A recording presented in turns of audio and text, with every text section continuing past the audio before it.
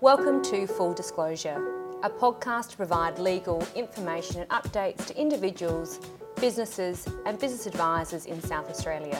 This podcast is brought to you by Mellor Olsen Lawyers, a full-service South Australian law firm.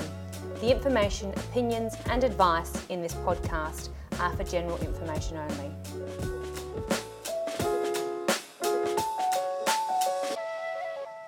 Today I'm joined by Mellor Olsen partner Dylan Steele. Dylan is a workplace relations lawyer.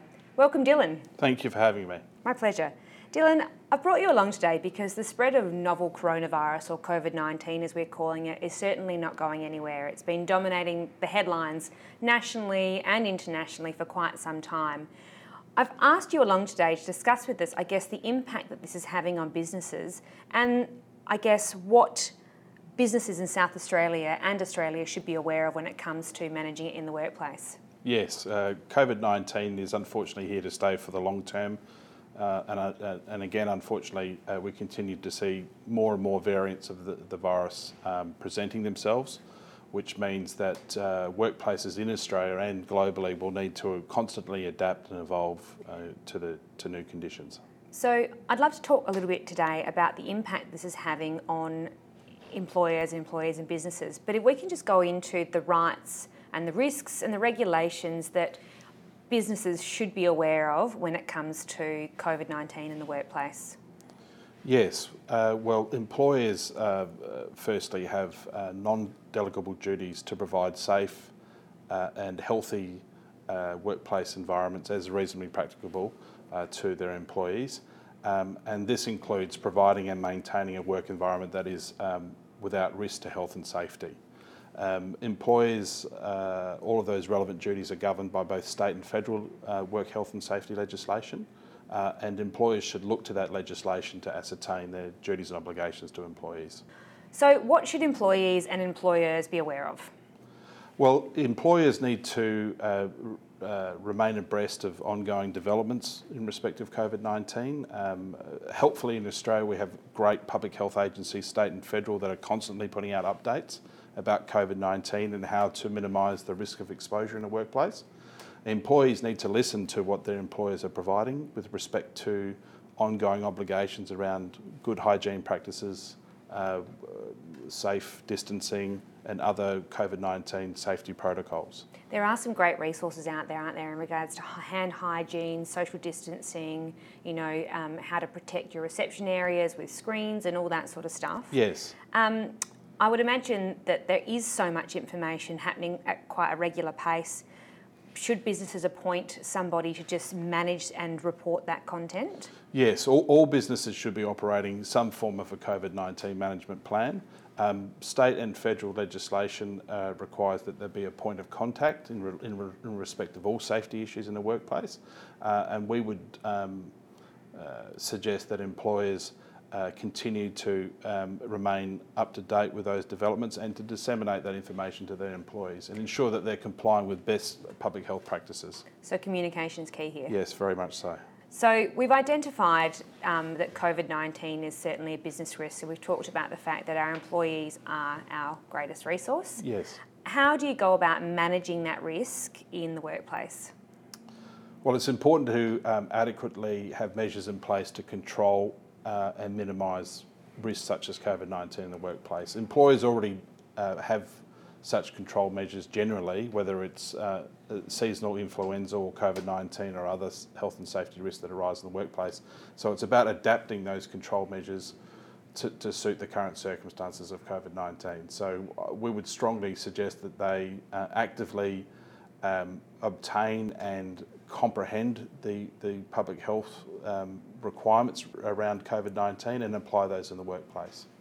Gone are the days where we're asked to soldier on, really. It's if there is a sniffle, if there is even any illness symptoms, we really are asking people to stay away until they are well. I'm assuming that there's a responsibility on the employee in that regard as well? Yes. Both the employer and the employee need to ensure that an employee who comes to work is fit and well to perform their duties. Unfortunately, with the COVID-19 variants we're dealing with, you may not always initially present with flu-like symptoms, and we would strongly suggest that employees do not attend work if they're unwell or have been exposed to COVID-19 in any form. So we've covered, I guess, being aware of what's going on, the impact that it's having on our business. I'd like to talk a little bit about lockdowns and the role of the employer and the employee in that situation. History is telling us that these are happening from time to time, and unfortunately in some instances they're happening for quite extended periods of time. What should businesses do in the way of going about managing leave and leave entitlement when it comes to lockdowns? Yes, well obviously when we talk of lockdowns we talk about state government requirements for businesses to close. I think that employers should on an ongoing basis consider and consult with their employees about what their resourcing requirements are in those circumstances. Obviously employers are encouraged, we don't want a loss of productivity amongst our best resource, which is employees. So employers should look at alternative working arrangements, whether they be work from home or otherwise, about resourcing in the office, ensuring that they comply with social distancing protocols, so perhaps having staggered shifts for employees, enabling some employees to work from home on a regular and systematic basis. But if there is a government lockdown in those circumstances, in order for the business, where possible, obviously there'll be industries such as retail and hospitality where that's not possible, but in other circumstances employers should look to engage with their employees or continue to engage them for a meaningful employment from home. Can I ask a question as a business manager or business owner? Yes. What if you have an employee who is unwell, who has COVID-19? What are your rights in regards to ensuring that they stay home? What if you have an insistent employer who wants to come in and is unwell and you know that it's not actually safe on all the other employees? Well, obviously an employee who has contracted the COVID-19 virus will be on personal leave like any other employee who's unwell. We would say that you need to be guided by the public health authorities in your state and the Commonwealth about how best to deal with that person and how long they are required to stay away from work. But in those circumstances, they would be treated as any other employee who is unwell and just happens to have COVID-19. Okay. We touched a little earlier on working from home. I'd like to talk about that in a bit more depth if that's possible. What are the responsibilities of the employer when it comes to staff working from home? In the circumstances of working from home, employers have the same duties and obligations they have in circumstances where an employee is at work. So those duties are not minimised or extended, they remain the same. And obviously it falls upon the employer, or the onus is on the employer to ensure that they're providing a safe working environment for their employees at home in circumstances where they're working from home. A bit of a mouthful. We would suggest that employers consult with their employees first about the proposed working from home environment, and then to conduct by consultation a risk assessment to identify any hazards or other risks that may present themselves in the employee's home.